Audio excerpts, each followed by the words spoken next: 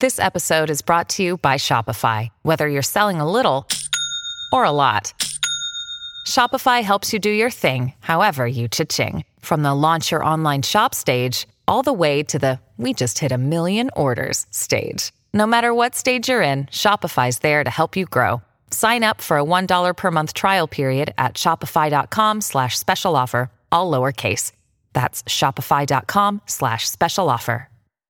With threats to our nation waiting around every corner, adaptability is more important than ever. When conditions change without notice, quick strategic thinking is crucial. And with obstacles consistently impending, determination is essential in overcoming them. It's this willingness, decisiveness, and resilience that sets Marines apart. With our fighting spirit, we don't just fight battles, we win them. Marines are the constant our nation counts on to fight the unknown. And through adaptable problem solving, we do just that.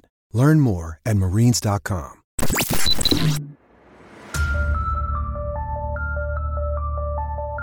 The following is a Furnish Brothers production. Introducing your hosts, Rob and Ryan. Please welcome to the Talking Buds podcast.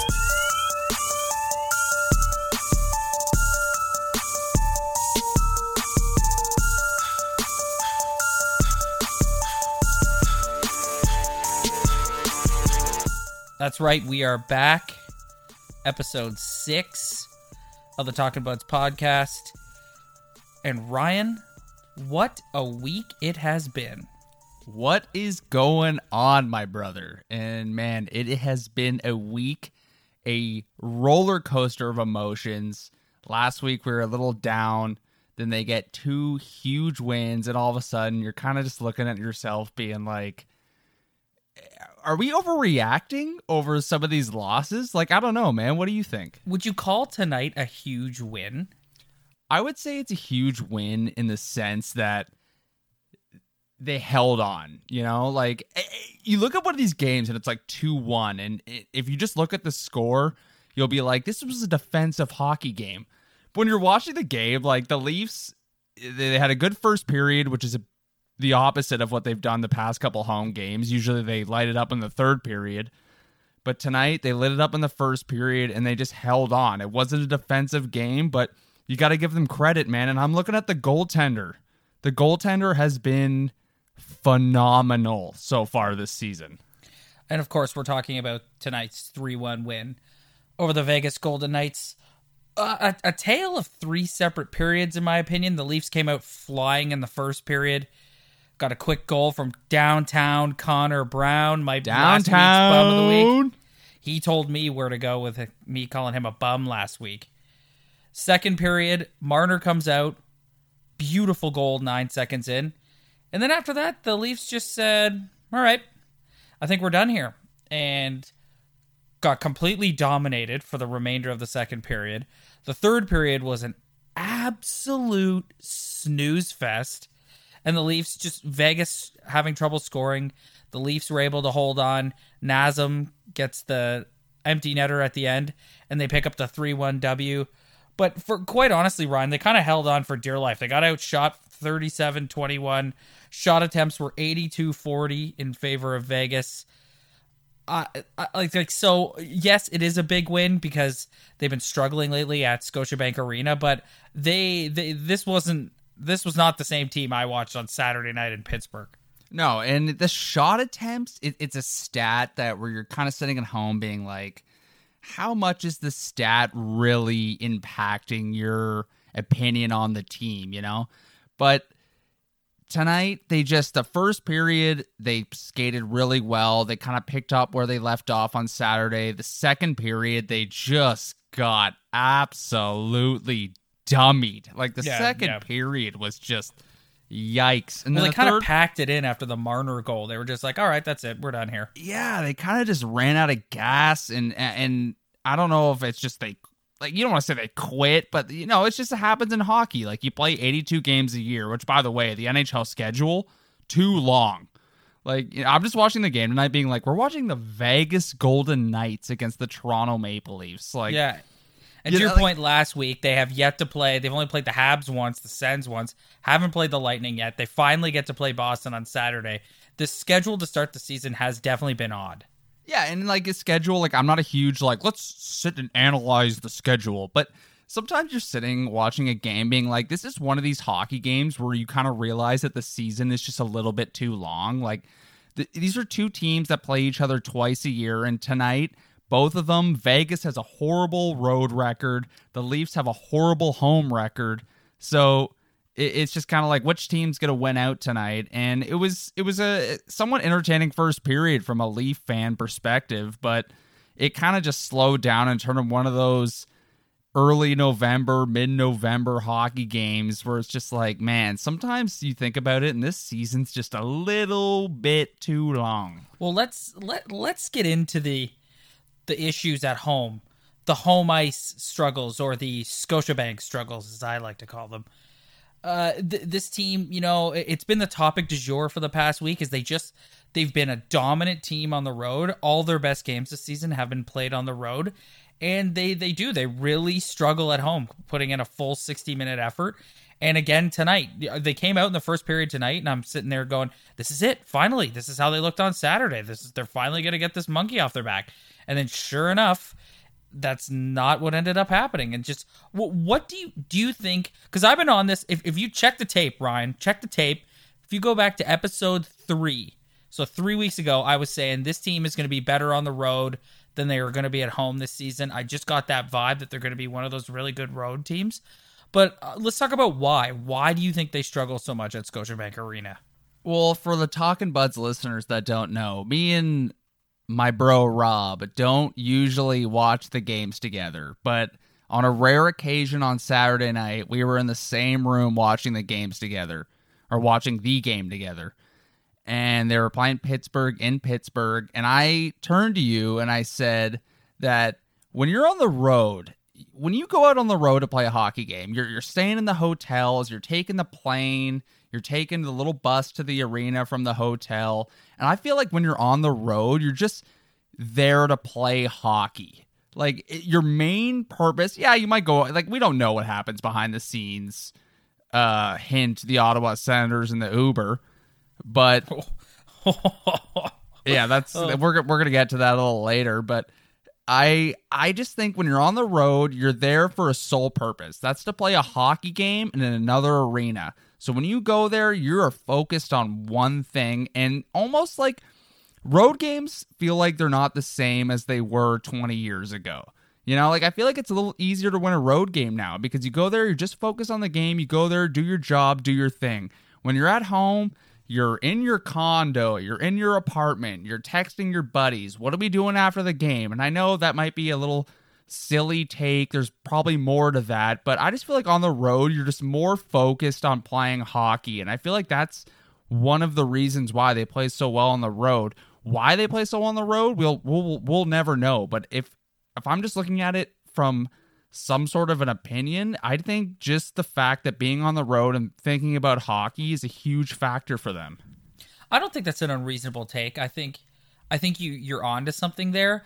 I think that's part of it, but I also think that, like we talked before about how that arena just sucks. Like it's just the environment in there. It's not like the Toronto Maple Leafs are regularly compared to the New York Yankees in Major League Baseball, the Dallas Cowboys in the National Football League, and those two teams, their home stadiums are rocking game in and game out.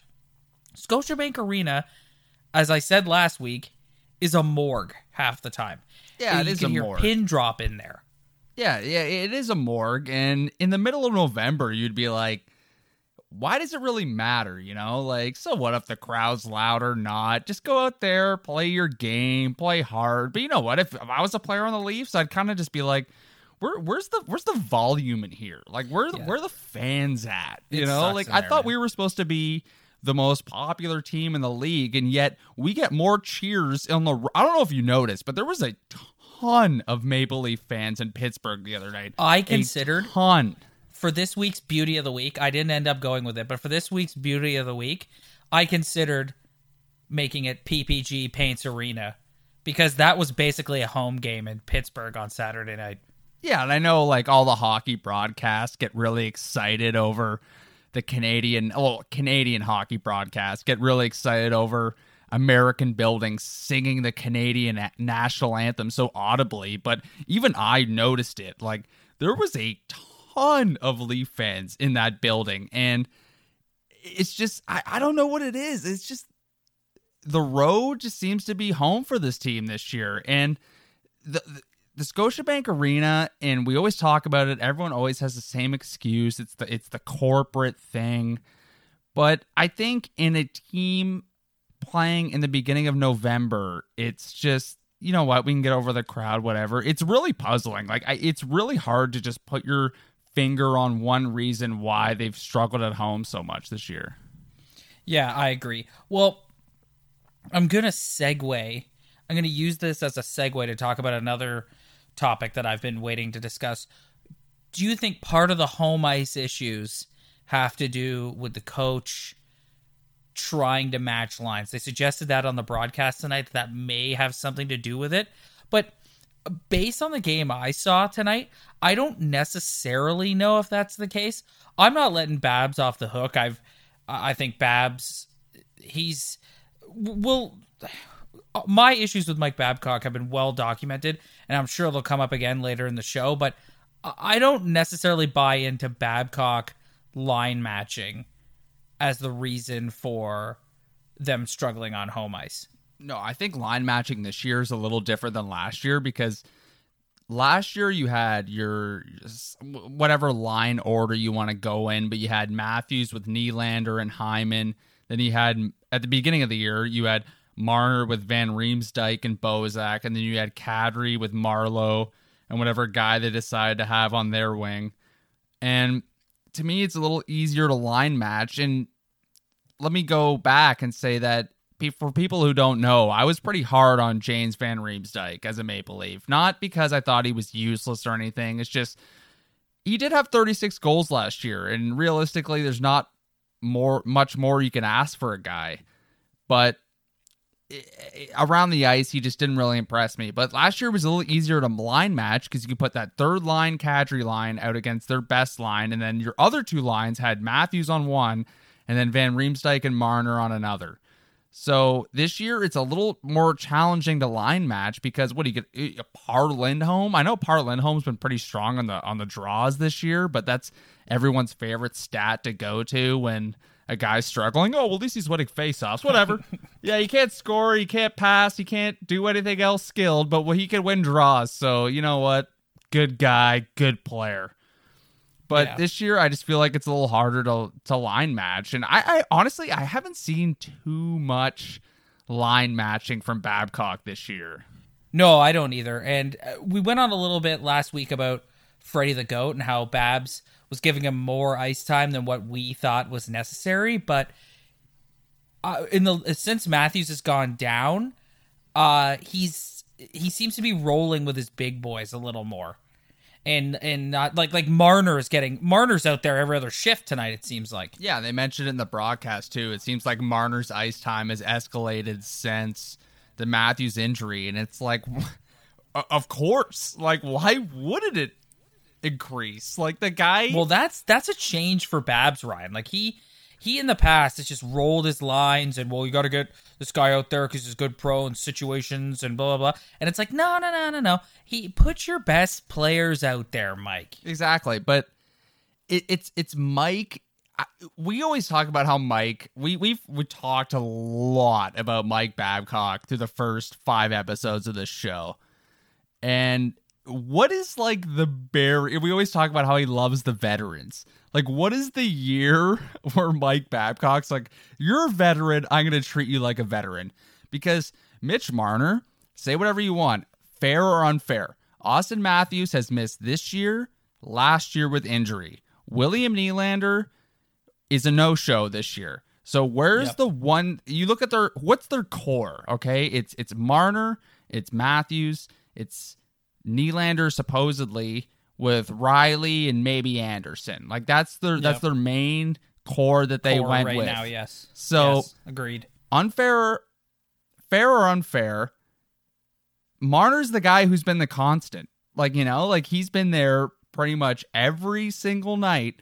I can't even think of my head. Maybe he missed a couple games last year or the year before with a day-to-day or whatever, but he's the one constant that's been there every single night the past 2 years. So it's like, you know what? Let's reward this guy. This guy's on the ice. He holds onto the puck longer than anyone in the league. Oh, I love him. Like he's a wizard out there when he gets the puck on his stick. Yeah. He's unbelievable. Yeah, we follow the league, and there's a lot of elite players out there. But I would challenge anyone on a player that holds onto the puck longer than Mitch Marner does. This guy gets the puck, and he holds onto it like an extra 5 seconds sometimes. It's amazing. Before he can make a pass in the offensive zone. Like, he's incredible. I know he's small, whatever beef people can think they have with him, but Mitch Marner is just an absolute dynamic hockey player with the puck.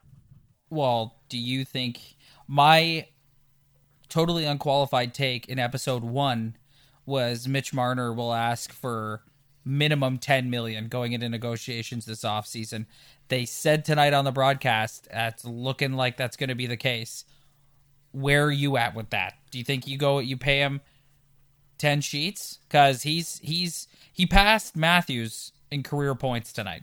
Granted, Matthews is missing time, but he passed Matthews in career points tonight. Yeah, like the pro-rated stats are like, what would he have if he played a full 82? But Marner passing Matthews in career points tonight means that one guy's been more healthy than the other. And I don't care if Matthews had more points ahead of him, he played less games or whatever. But Mitch Marner is kind of an example to me of what the new NHL is all about. It's not about the Patrick Kanes of the world who got paid $10 million a year after winning 3 cups, or just earned that after winning 3 cups. It's a guy who's super skilled, has a super high ceiling, and people are talking about 10 sheets for a guy just because he's young and has a high ceiling. Really? Well, to your point, that is the new NHL. Now you get paid, like you're right. Patrick Kane and Jonathan Toews had to win those cups before they got paid. Marner and Matthews are going to get paid before they even get out of the first round. Like hopefully they go farther this year. But let's just say they get dummied out of the first round again this year. They're still getting paid their money. Exactly. It's the Leafs are kind of on the wrong end of this new NHL style. It's like, here's a guy 3 years into the league, or this is his third year in the league, super high ceiling, has had a good 3 years, kind of 60 to 70-ish points, who all of a sudden just gets $10 million. And I don't want to slam Mitch Marner. Like, he's a great player. I love Mitch Marner. Who doesn't love Mitch Marner watching him on the ice? See some of the back checks he had tonight? Like, this guy works hard all over the ice. The goal that he scored tonight. My God. Just a rocket, top shelf. Yeah, exactly. And we make a joke sometimes being like, Mitch Marner would pass the puck on a breakaway. But tonight was a good example of him being like, here's an opportunity to shoot the puck. I'm going to shoot the puck, and he gets it in. But you know what? It's so weird, this NHL that's happening. It's getting younger and younger and younger every single year. You look at this Elias Pettersson or Elias Peterson, whatever you want to call him. Isn't it Elias Peterson?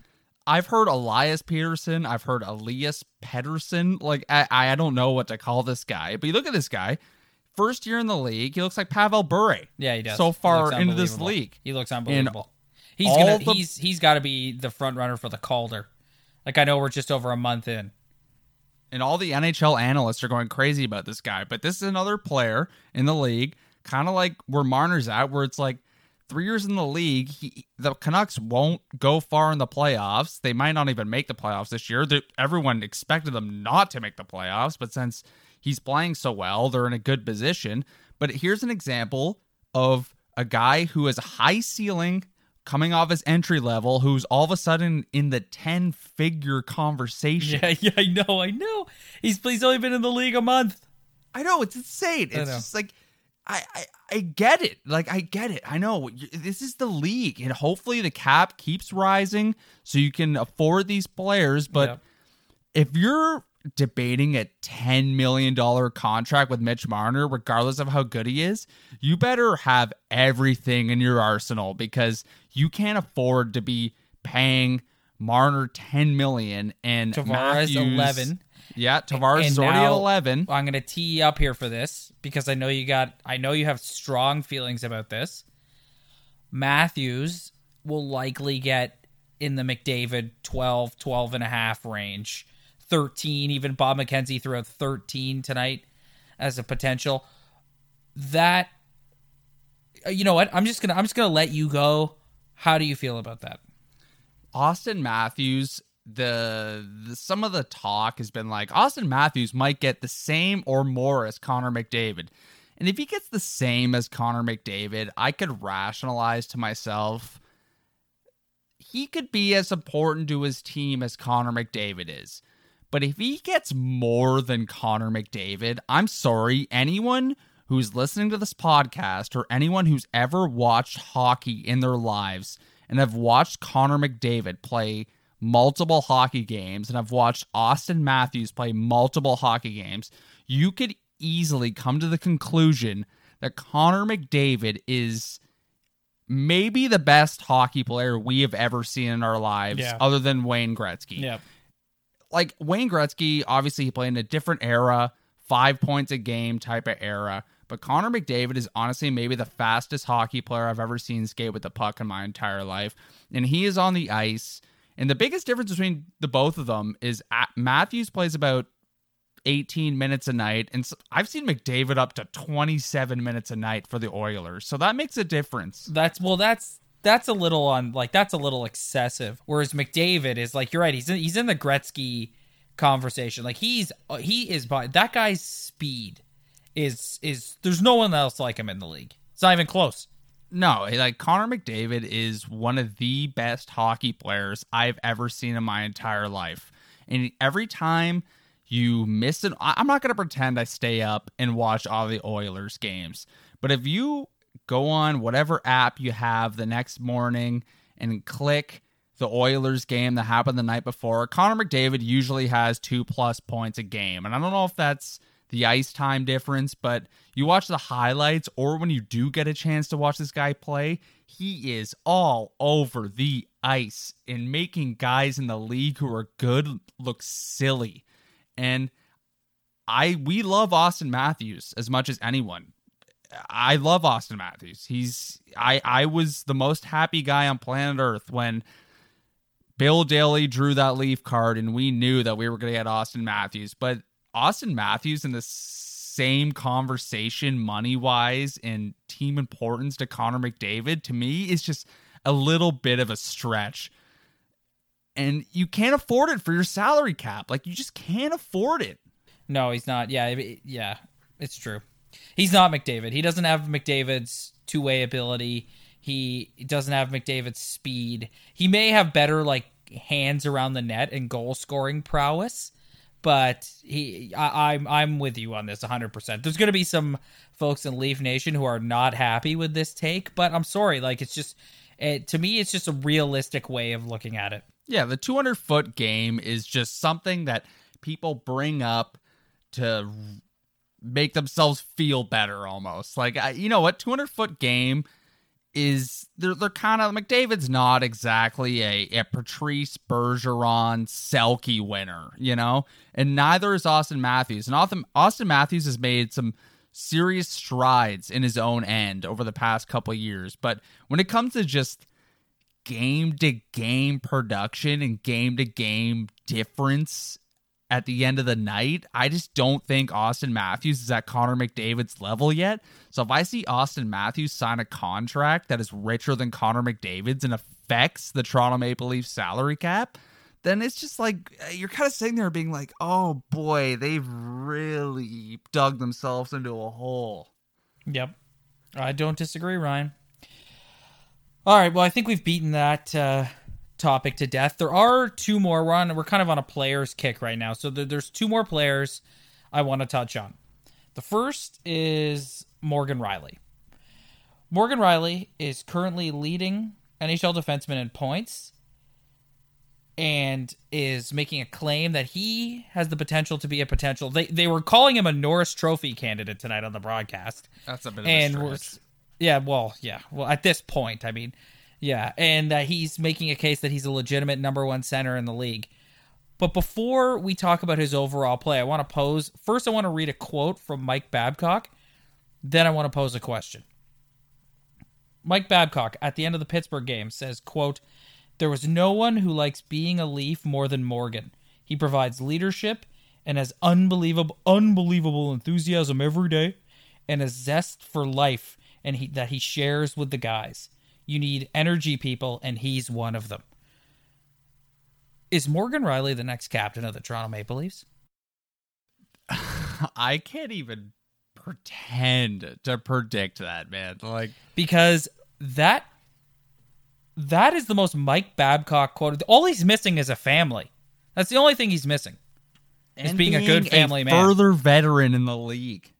That is the most Mike Babcock quote I've ever heard. I would not be surprised at this point if Morgan Riley's the front runner for being the next captain of the Toronto Maple Leafs. Babs, and he's off to a hell of a start. No, he is. And I made the joke about you said the Norris Candidate Trophy, and I thought that was a little rich, but you look at a guy like Erik Karlsson, who's won a ton of Norris trophies, and the main reason being, in my mind, is that he's led the league in points by defensemen, and it's really impressive when a defenseman is up there in points because just the position he plays. And Morgan Riley, no one would love more than Morgan Riley to be a top Norris candidate. And this year, Morgan Riley is the defenseman of the new era. Yeah, wait, hold on. Just pause for a second. Let's stop the Norris, and let's just talk about, do you think he's a number one defenseman in the NHL? I think we're jaded by some of the number one defensemen we've seen in the past, like Duncan Keith, 3-time Stanley Cup champion, Drew Doughty, 2-time Stanley Cup champion, a guy like Victor Hedman. Some of those guys are unicorns, guys who can get a good amount of points during the regular season, and a guy who can defend hard in his own end. Morgan Riley, first glance, isn't a guy who can defend really hard in his own end, but you know what? He's a modern day NHL 1 and 2. I think he's a number one, and based off what he's getting paid, yes, the guy's getting $5 million a year. And he signed That's that a Lou happily. Lamoriello special, that contract. Exactly. And I feel like Babcock kind of almost, I don't know if he did it directly, but kind of took a knife to William Nylander when he said that, because William Nylander is a guy who's proved absolutely nothing in the NHL, no matter what anyone says. And he's looking for some ridiculous number. And Morgan Riley is a guy who's been in the league since he's been a rookie, and just happily signed on the dotted line at $5 million for 6 years. Let's sign it. I want to be a Maple Leaf. And I feel like that weighs in heavily on that quote that you read from Babcock. He has unbelievable enthusiasm every day. Single day. You know, Morgan, that means he's a good pro. He's a good pro. He's in the gym every single day. Yep, that's that. So, as second I read that quote, I was like, Morgan Riley's in the running to be the next captain of the Maple Leafs. And from what CJ, Chris Johnson, I forget what show he was on last week, but he was saying that, like most pro sports teams, there's cliques in every dressing room. This guy hangs out, these guys hang out together, those guys hang out together. And Riley's literally the only one who transcends all the cliques.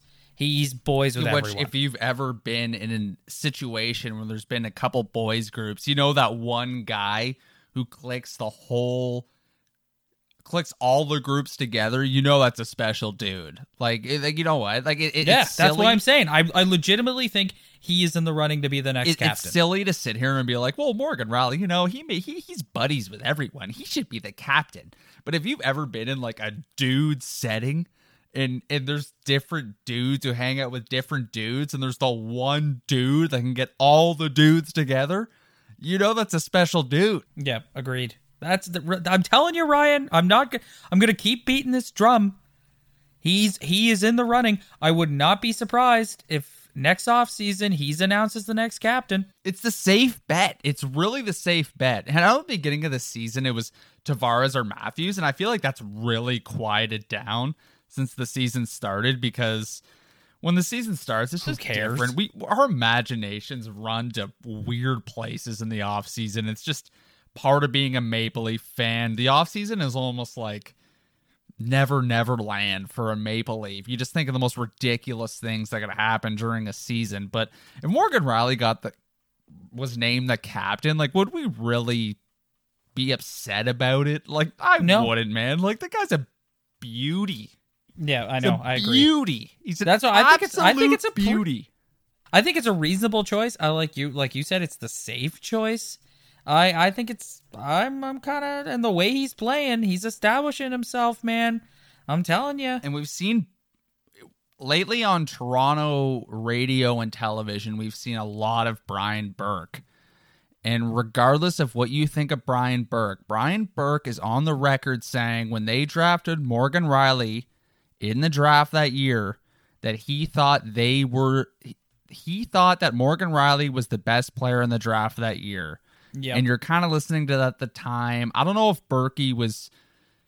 I remember when he first came in, we were all excited, and by the end, we were all just like, okay, shut up, Berkey. But this was the point where you were kind of just like, yeah, Berkey, whatever. But if you look at the guys who went ahead of him in that draft, that was the Nail Yakupov year. Yeah. The Ryan Murray year. You know, and you kind of look at that draft class ahead of him, you're like, you know what? Maybe Berkey was onto something, because Morgan Riley is a hell of a hockey player, man. What's up, everybody? Thank you so much for downloading the show. Don't forget to give us a follow on Instagram at Talkin' Buds Podcast, on Twitter at Talkin' Buds Pod. You can download the show on iTunes, Stitcher, YouTube, and TuneIn. Spread the word. Tell your friends. We really appreciate all the support. Thanks. Now, let's get back to the Toronto Maple Leaf Podcast for all the buds. This is the Talking Buds Podcast.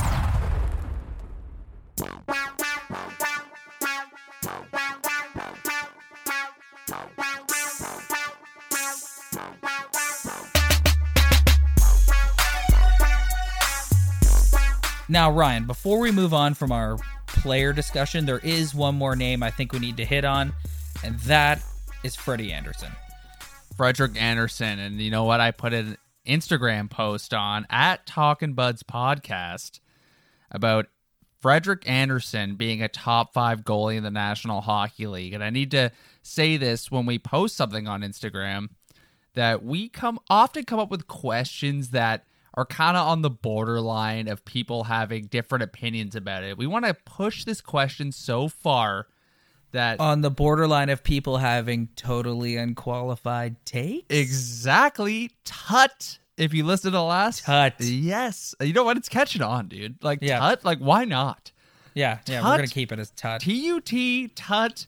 I said I didn't dig it, but ever since you said it, I've kind of been on it the whole time. It's growing on pretty you. It's good. growing on you. But back to my point. But if we could push people to have certain opinions on questions that are kind of on the borderline of being ridiculous takes in real life, then we're going to do it. We posted an Instagram post asking people if Frederik Andersen was a top 5 goalie in the league. And I feel like a lot of people were struggling with the fact that we were asking if Frederik Andersen's a top 5 goalie in the league based on historical statistics or a top 5 goalie in the league based off recent statistics. Rob, where do you think we're at here? Because it's a tough argument, dude. I think right now he is. At this point in time, he is. Overall, like, career statistics-wise, no. But at this point in time, like look at the Vegas game tonight.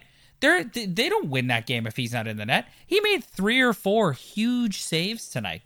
He's single-handed, and the defensive struggles of this team have been well documented. He single-handedly steals games for them on a regular occasion. So far this season, he steals games for them when they're not on the road. So it's a 2-part answer, kind of. Overall, statistically for his career, no, I don't think so. this season in a bubble, in a vacuum, yes, I think right now he is one of the top 5 goalies in the National Hockey League. I agree. And we don't go crazy into stats here, but this is a guy who has a save percentage over 920.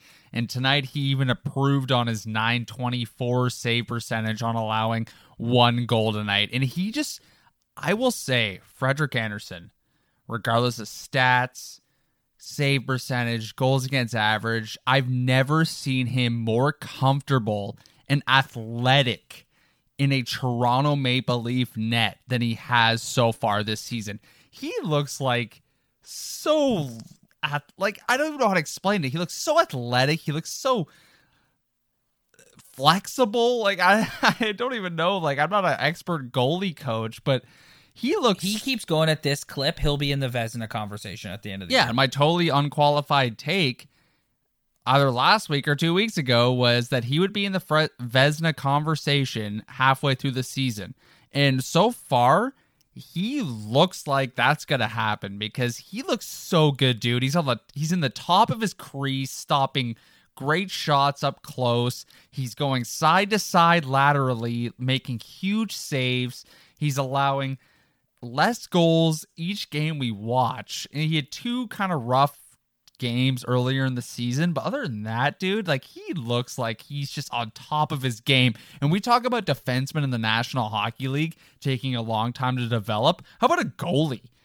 Does a goalie take long to develop? I think so. It takes a long time. And this guy is 28 now, 27, 28, and he looks on top of his game.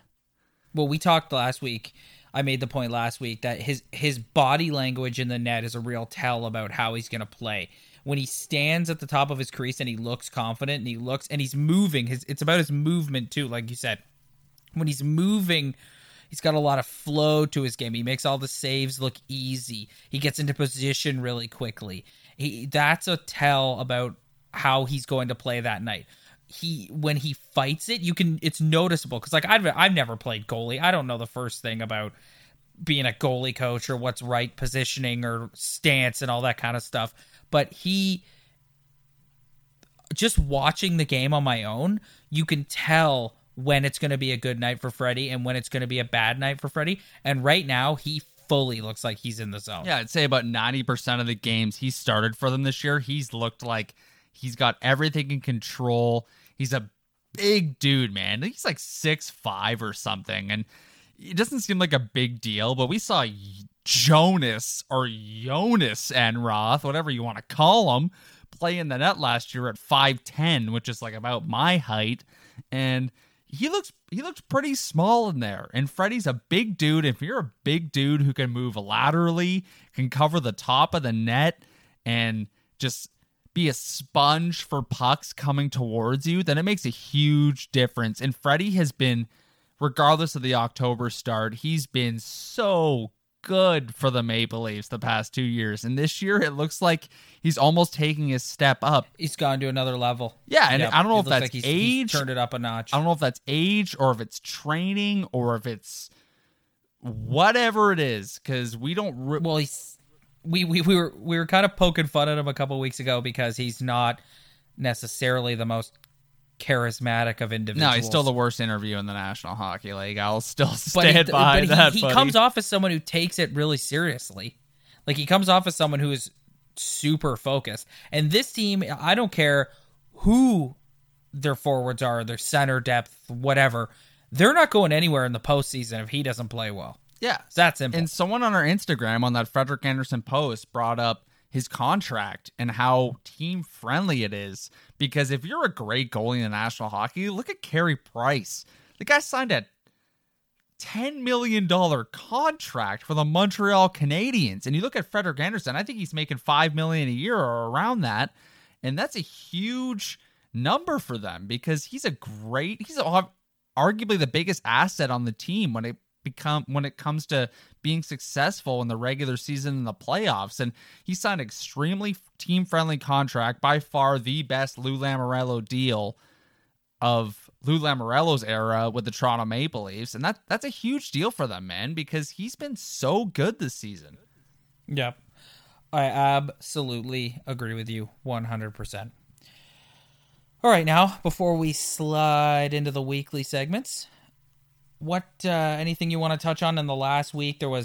It's so funny, right? The one thing about doing these shows, doing one a week, is you kind of go on a roller coaster ride. Like, if we'd done the show this time last week, we would have been pissed at everybody. Fire Babcock. He's overbearing. He favors the veterans, all that stuff. And then they go into Pittsburgh and play one of their best games of the season, and everything's good.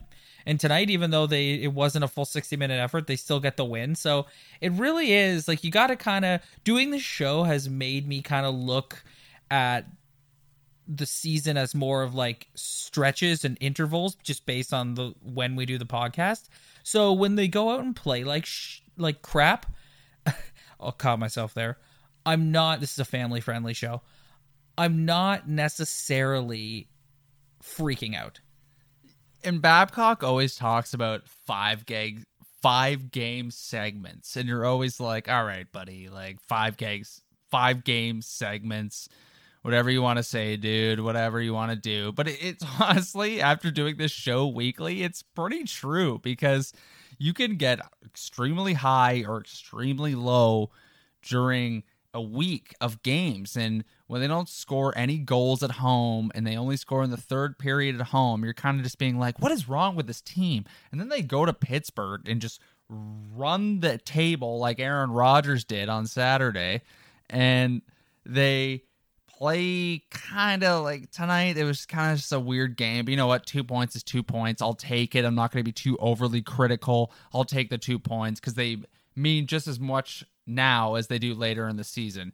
But one of the biggest things is Nylander, and we'll get to that later, but this team, you can't get too high on a week and you can't get too low on a week, and we're learning that as we're doing these weekly shows. And it's tough, though, because when you're a Leaf fan, you just want to get super into it. You want to dissect everything. What's this guy doing? What's this guy doing? But it's just, you got to kind of keep a level head while you're watching this season, being like, this is an 82-game season. I said earlier in this episode that an 82-game season is too long. And this is one of the things that factors in. It's just like, you can get so high and low on a hockey team, but at the end of the day, they win tonight and they're up there in the Eastern Conference. I think they're second now at 15 games played, 20 points, 21 points. It's just, you got to keep a level head. But when you're a Leaf fan, you just want to get into it. You want to dissect everything that's wrong, everything that's right. And it's just, you got to keep a level head. Bums and beauties. It's time to find out who's a bum and who's a beauty. Take it away, buds.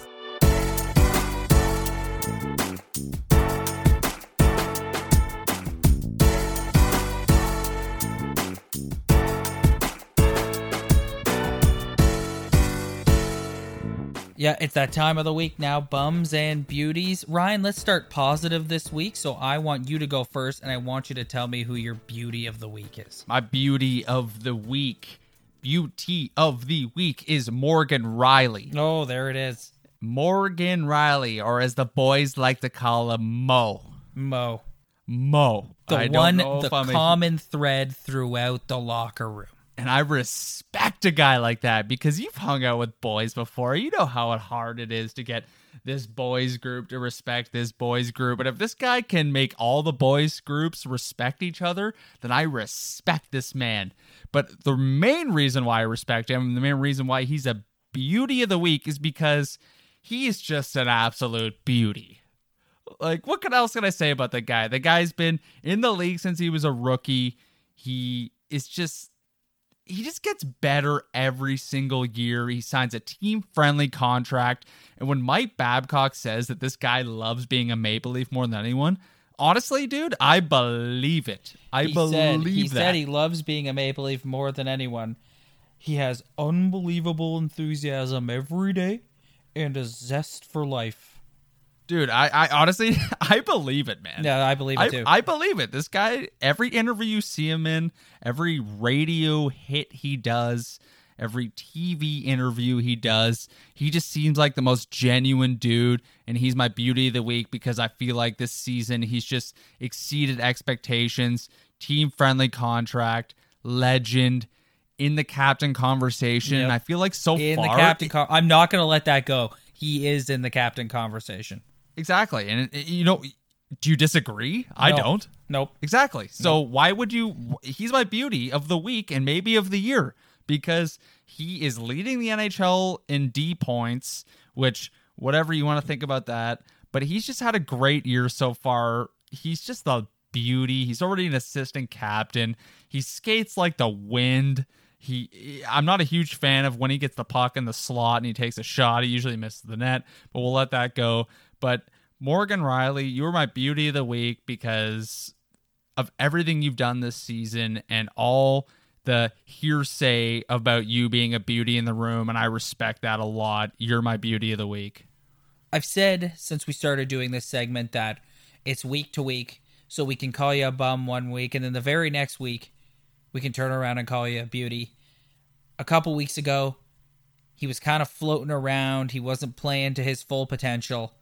And since then, he has kicked it back into high gear. Mitchell Marner, you are my beauty of the week. His ice time has skyrocketed since Matthews has been out with an injury. The guy is a force out there. The second he gets the puck on his stick, he's dominating in the offensive zone. Nobody can touch him. His puck control in the offensive zone is second to none on the team. Like he's on when everyone's healthy and they've got that loaded power play unit. His skill with the puck makes him the sort of QB of the power play unit because he's unbelievable. And tonight again, he's unbelievable. He's the most dangerous offensive player they have. That's even sometimes with Matthews healthy, with Nylander in the lineup, and with Johnny T, the guy is gonna command 10 sheets at the end of the season. He's worth every penny, in my opinion. Mitchie, you are my beauty of the week. Yeah, Mitchie, I honestly, you can go through the league. You could go through all teams in the league. You could analyze him against other players in the league. There is no one, or there's few guys as good as him holding on to the puck in the offensive zone. As soon as you think this guy's going to throw the puck to the net or make a pass, he still has it on his stick. He's still looking for players that are open. He's going to throw it on net. He's going to look for a deflection. He's going to find the guy across ice. He made a beauty pass to Johnny T tonight that Johnny T fanned on. But again, just controlling the puck in the offensive zone. There's no one like him. No, and 10 sheets. In the new NHL, you could be like, yeah, he deserves it. It's going to be tough for the Leafs with the salary cap because it's like, you deserve 10 sheets, but we need to actually have a decent team, and we see that with the bottom six. It's hard to load up your salary cap and have a good bottom six, but I agree with that beauty. Mitchell Marner has been durable. He's been a point producer. He's been there every single day, as Babcock would say. And he just seems like he loves hockey. Yeah, he doesn't seem like a problem in the room. He just seems like a guy who's just buddies. Yeah, he does. He seems pretty laid back, doesn't he? Yeah, he seems almost like a little kid sometimes, and he almost is a little kid. But you know what? He's when that guy has the puck in the offensive zone, when he holds on to that thing, the whole zone just opens up, and it's hard to look at this guy and be like, you know what, we're going to underpay you because we need to pay Matthews. That's what I'm saying. This guy is arguably the guy's worth every penny. Yeah, he doesn't score as many goals as Austin Matthews, but in terms of having the puck and setting guys up, man, this guy is a beauty. So I believe your beauty of the week, and I love it. All right, it's time to go down. Time to get on the negative train. Who do you want to go first? You or me? Bum of the week. I'll go first. My bum of the week. This is going to be a new thing for the Talking Buds podcast. I'm going off the board. Okay. Not Maple Leaf related. Okay. I'm going with the Uber driver that recorded the Ottawa Senators chirping their team and their coach. Yeah. Anyone although that video, them chirping their own PK was pretty funny. It was funny, and all they're like, yo, natty, bro, Twiggy. Look at I'm gonna throw my Twiggy against the glass. Their hockey player talk was just nauseating. Yeah. But I'm gonna go with the Uber driver because unless you own your own business and you're listening to this, then you probably won't understand too much. But if you have a boss and you work for a boss, sometimes You just need to have a little vent sesh. exactly. And sometimes you can get a little too far, and sometimes you just need to kind of complain a little bit. And anyone who has a job and works for a boss knows that you can complain about your boss, and there's some things about your boss that kind of drive you crazy. And it could be the worst thing in the world, or it could be the littlest thing in the world. Most of the time, it's kind of in between, more along the lines of little things. But you kind of complain about your boss, and this Uber driver just sending out this tape. It's just so 2018. It's just so 21st century. I don't like it. I think it's just a TMZ clickbait. I'm going to get paid for this. And I think any guy who records a conversation like that and sends it is a piece of garbage. So Uber driver who recorded the Ottawa Senators talking about their coach is my bum of the week, because that is just so uncalled for, dude. Like, everyone does it. I know you work for Uber and your boss, you text him. He texts you where to go. So you don't really know your boss, you loser. But other than that, You're gonna get heat from Uber drivers for this. You better hope Uber drivers don't listen to this show. Do you think Uber's happy with this publicity? No. An Uber driver recording a conversation with their passengers and getting sent out? No. Like, that's ridiculous, dude. Like, come on. You know for a fact that people have private conversations. I don't think, when you listen to the thing, if anyone goes and listens to what they said in the Uber, I don't think it was anything too egregious. No. It's just, and like, they're kind of dogging on the video coach, but I just thought it was hilarious because they're chirping that their PK's 31st in the league. Yeah, it's funny. It's almost like funny. I don't think if they went out and said something that was like extremely personal about him or his family or anything like that, then okay, that's a little too far. But all they were doing was chirping his coaching and him commentating the video instead of teaching it. So you know what? Get over it, dude. Sessions. And all the people who were complaining about it, you're a bum too. You probably own your own business if you're complaining about it, you bum. So you know what? Don't record private conversations. Don't send it out. Uber driver in Arizona who taped the Ottawa Senators in there, you're a bum. My selection this week is Leaf related, and I'm just going to get right to it here. William Nylander, you're my bum of the week. First and foremost, you're my bum of the week because 2 weeks ago in my totally unqualified take, I predicted that you'd be signed by now, but you're not. Enough's enough, dude. This is ridiculous. Sign the bridge deal and then get your money in a couple of years in Carolina or whoever else. This is absurd. Tell your daddy that you're a big boy and you can go and play for a hockey team and you don't need him to hold your hand through all your contract negotiations. This is getting absurd. I've had enough. Everyone in the city's tired of talking about it and hearing about it. It's ridiculous. Either like just sack up and come back and play, or just go play in the KHL for the rest of the year, because this is ridiculous. You're not getting 7 or 8 million. You're not a $7 or $8 million player. I don't care what your dad tells you. Enough's enough. Time to get back and make a run here. Sign the bridge deal. Play with Matthews or Tavares or whoever, Kadri. Get some points, and then in a few years you can either stick the Leafs up for more money, or like I said, you can go play in Carolina and get paid 8 or 9 million. But this is ridiculous, and I've had enough. So William Nylander, you and your dad are my co-bums of the week. Michael Nylander. Oh, it's ridiculous, man. It's like you're a grown man. Tell your daddy to go mind his own business. Like, it's embarrassing. I'm embarrassed for how involved his daddy is in his negotiations. Like, come on. The point with Michael... You hire an agent for a reason. The point with Michael Nylander is the guy played for like 8 NHL teams in his career. So, you know, he's in his ear being like, you know what? Teams aren't loyal. Teams won't pay you. Yeah. So he's a pill. Yeah, exactly. You know, it's It's the modern, I guess it's a modern day NHL dad who has a lot of say, and the son's not going to look. William Nylander's not going to look at his dad and be like, you know what, Dad? You need to lay off. I'm going to sign what I want to sign. No, he's going to listen to what his dad says because his dad played in the NHL. You know what? It's at the point. Is he even involved in the conversations? Is William even involved? Or is it Dad? Is it Dad? I honestly believe he's not involved. I honest take, I don't think he's involved. I don't think he is. I think it's his dad and Louis Gross. And he kind of sits there being like, yeah, you know what? You're right. 8 million. You're right. I don't think William Nylander's sitting there. And I just don't see him looking at his dad being like, hey, man, you know what, Dad? I love you, but I'm going to sign this deal. No, dude, he's going to listen to everything his dad says. And I honestly believe that for a fact. You're a grown man. No, listen, if he wants to play hardball and whatever, and maybe get himself some more money, fine. But he's losing money that he'll never get back every day that he sits out. All because his dad wants to play hardball with the team.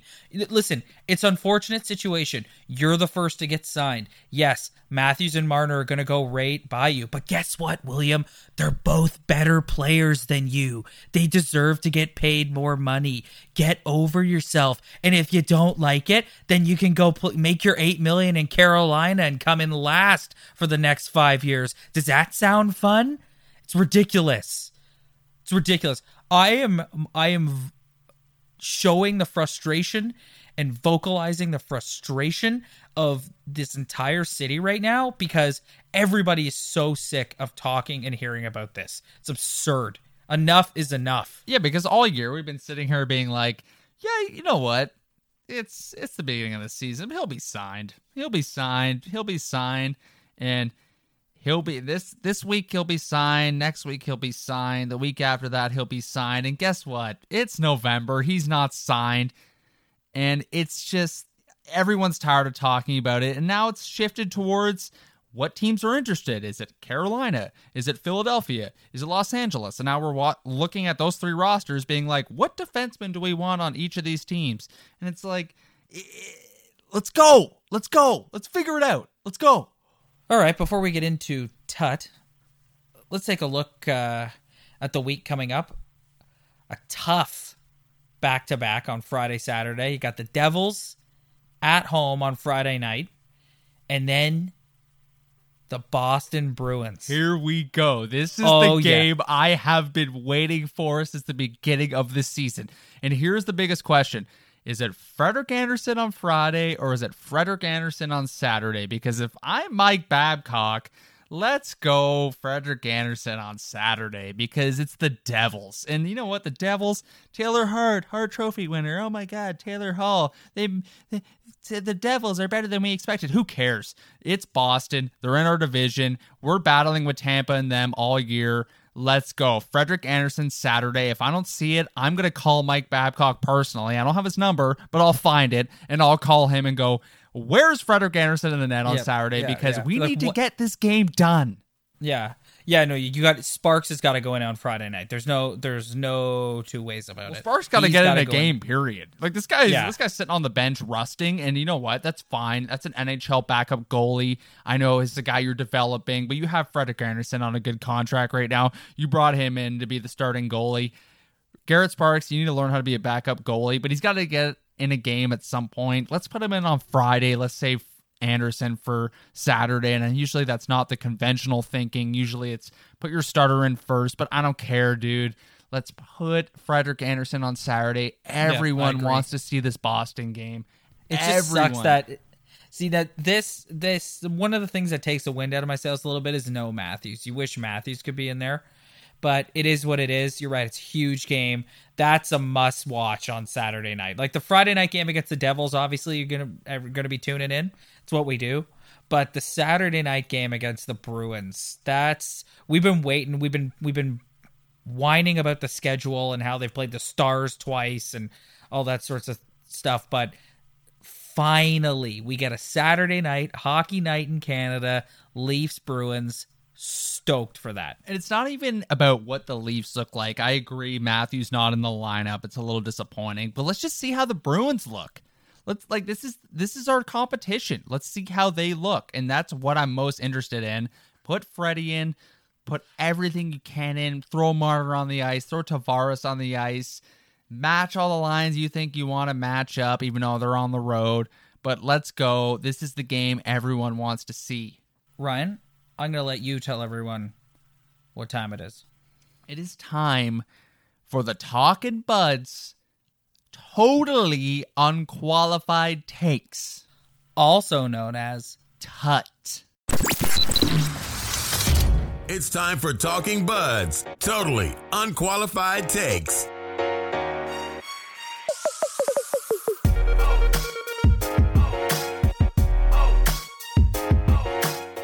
Yes, it is definitely that time. Time for some totally unqualified takes. Ryan, I'm going to go first. Next week, the Maple Leafs play Tuesday, Thursday, Friday, all on the West Coast.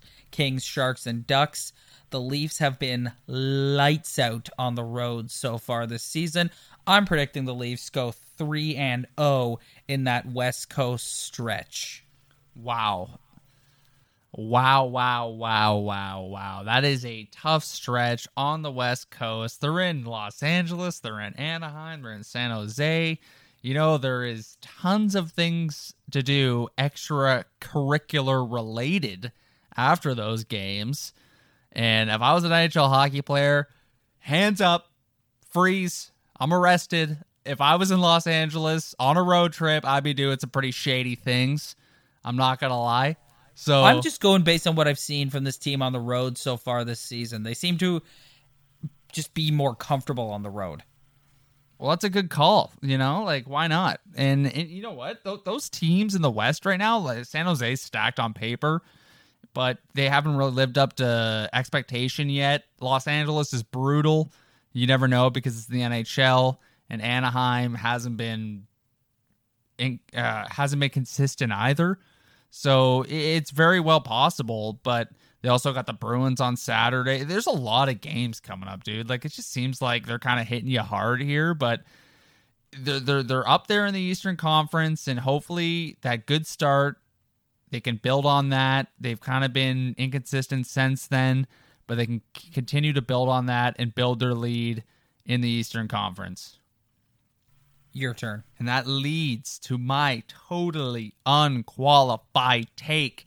And this builds off things I've said in the past, is that William Nylander will never wear a Toronto Maple Leaf uniform ever again on the ice.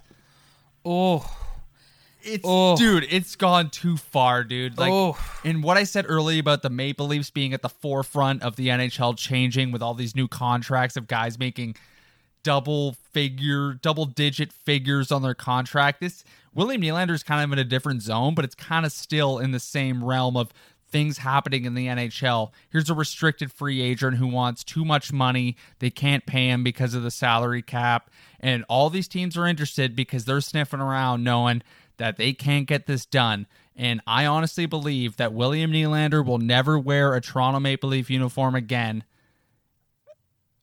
For this season, for next season, and I don't know if they're going to move him. I don't know what's going to happen, but I just think this thing has gone too far. Do you think they trade him before December 1st, or do you think they just say if nothing happens and he misses the year, a la Michael Pekka?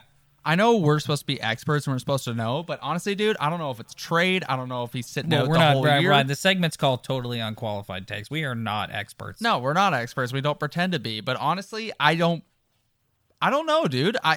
There's a lot of teams interested, and the teams that are interested, other than LA, a couple of these defensemen, but you look at Philadelphia, Ivan Provorov. Wouldn't you love that guy in a Leaf uniform? Yep. Young D. Yep. You look at Carolina, they got Brett Pesce. Yeah, Pesce. Great D. Like, you know, like you're kind of just connecting the dots here, being like, you know what? This could work. This could work. This is what we're looking for because they already have enough wingers, dude. And I know with Matthews out, it kind of thins out the top 12 or top 9 or top 6, whatever you want to look at it. But we're looking for a D-man. And I don't know if Kyle Dubas is going to look at it being like, we're going to look for a D-man or we're going to look for the best player available. But I don't care. This guy can't sign a contract with the Toronto Maple Leafs because of his dad because of his agent. I don't know what it is, because the number, because the term, and it's gone this far, and I just think it just cannot get done at this point, especially if we're talking about Marner making 10 sheets or 9 sheets. Dude, that means they'd have 3 guys over 10 mil.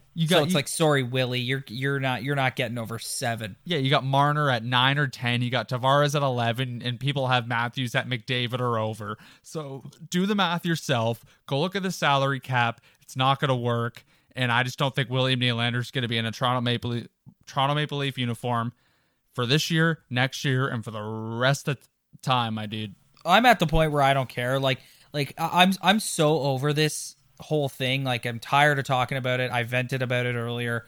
Like, just get it figured out. Either sign here and join the team and let's go on a run together, or pick a team you want to get traded to and whatever. Let's find a team that's got some defensive assets that we can use Nylander to attain, and that's that as far as I'm concerned. Yeah, and we've talked about it pretty much every single episode this season, and we're both tired of it. And honestly, I'll make a promise right now. This is my last beauty bum unqualified take about William Nylander, because I don't feel like after this we'll need to do one, because he will not sign, and I just don't think it's happening. It's gone this far. Every week's been the most important week of the season so far when it becomes to signing William Nylander, and it hasn't happened yet. And I don't know if it's whatever it is, his dad, whatever, but it's just not happening, and I'm tired of talking about it, and I just don't think he's going to be a Maple Leaf ever again. And you know what?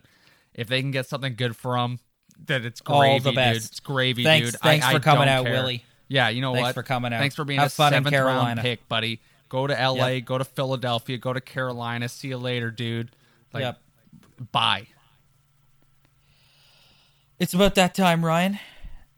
We'll be back next week in the midst of the West Coast road trip that I predicted they'd go 3-0 on. That's a big take, dude. That's a big take. Yep.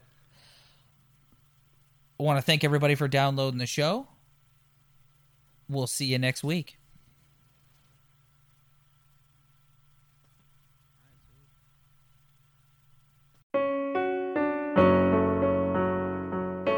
Hey listeners, I'm Christy. And I'm Melissa, and this is Buried Motives, where we dig deep into the details of some of the most gruesome dirtbag murderers. She said she enjoyed hurting things that can't fight back. And that is a disturbing view into the mind of a murderer and such a dirtbag. Yeah, that's not even strong enough words. This is totally a recipe for disaster. And not to justify whatever is going to happen, but you can totally understand and see how this would be in the works. If you were only to look at what she did later on and not know any of that history, she would appear like off the wall crazy. Oh, 100%. Because we're not even close to getting to the end yet. But you can just see this pattern and all this kind of stuff developing in her, which is what we're here for. We're digging deep. Join us each Thursday as we unearth the dirtbags that live among us and the motives buried there. Hope you join us as we exhume the truth. Hi, I'm Matt Kundle, host of the Sound Off Podcast, the podcast about broadcast. Every week since 2016, we've been bringing on broadcast leaders to talk about their experiences in radio, what they've seen, and where they believe it is all going. If you live and love radio, subscribe to the Sound Off Podcast with Matt Kundle wherever you get your podcasts.